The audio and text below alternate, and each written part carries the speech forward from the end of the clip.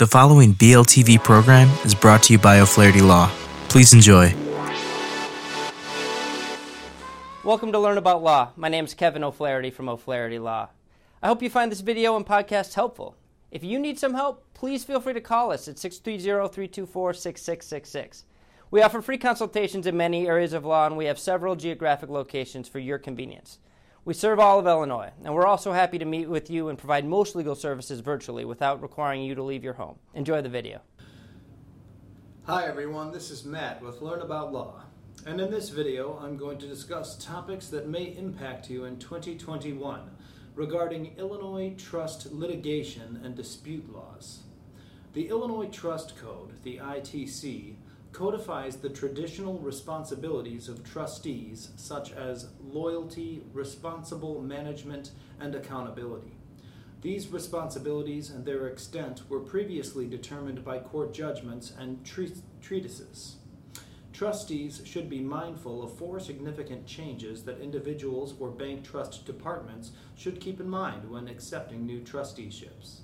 These adjustments should be understood by trust makers, the trust's creator or settler, and their advisors. On accounting and informing, the obligation to account was codified under previous Illinois legislation, the Illinois Trusts and Trustees Act. But it was simple. A trustee must give an accounting to a current income beneficiary or beneficiaries at least once a year. At the termination of the trust, the trustee must make an accounting to the remaining beneficiaries. There were no legislative obligations or notice or obligation to inform except for certain trustee acts: delegation of investment authority, investment in associated mutual funds, decanting, and transfer to total return trust. Traditionally, any duties imposed by a trust maker, the trust's owner and settler, had to come from the trust instrument.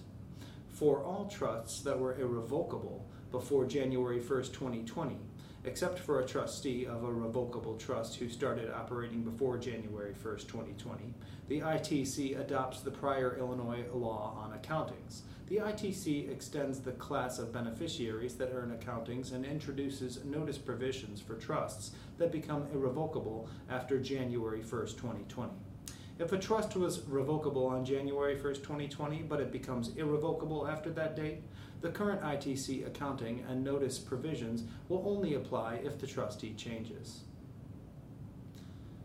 A trustee must provide accountings to all existing beneficiaries, that is, any beneficiary who may obtain a distribution at the time, or any beneficiary who holds a currently exercisable general power of appointment, and all presumptive remainder beneficiaries, at least once a year under the ITC, which is a term defined by the ITC.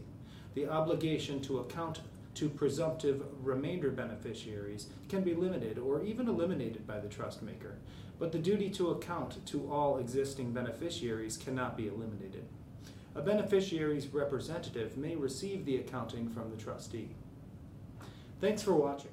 To learn more, check out our article linked below. Be sure to leave any questions you have in the comments and subscribe for more legal content daily. Hello again, this is Kevin O'Flaherty from O'Flaherty Law. I hope you enjoyed the video and podcast. If you did, we'd love it if you'd subscribe to our channel. If you need legal help in this or any other area of law, please do not hesitate to reach out and schedule a consultation. Most consultations are free and all can be conducted remotely if you'd like. Please email us, book online, or call us at 630-324-6666. We have many locations for your convenience, and we serve all of Illinois. So thanks again for watching.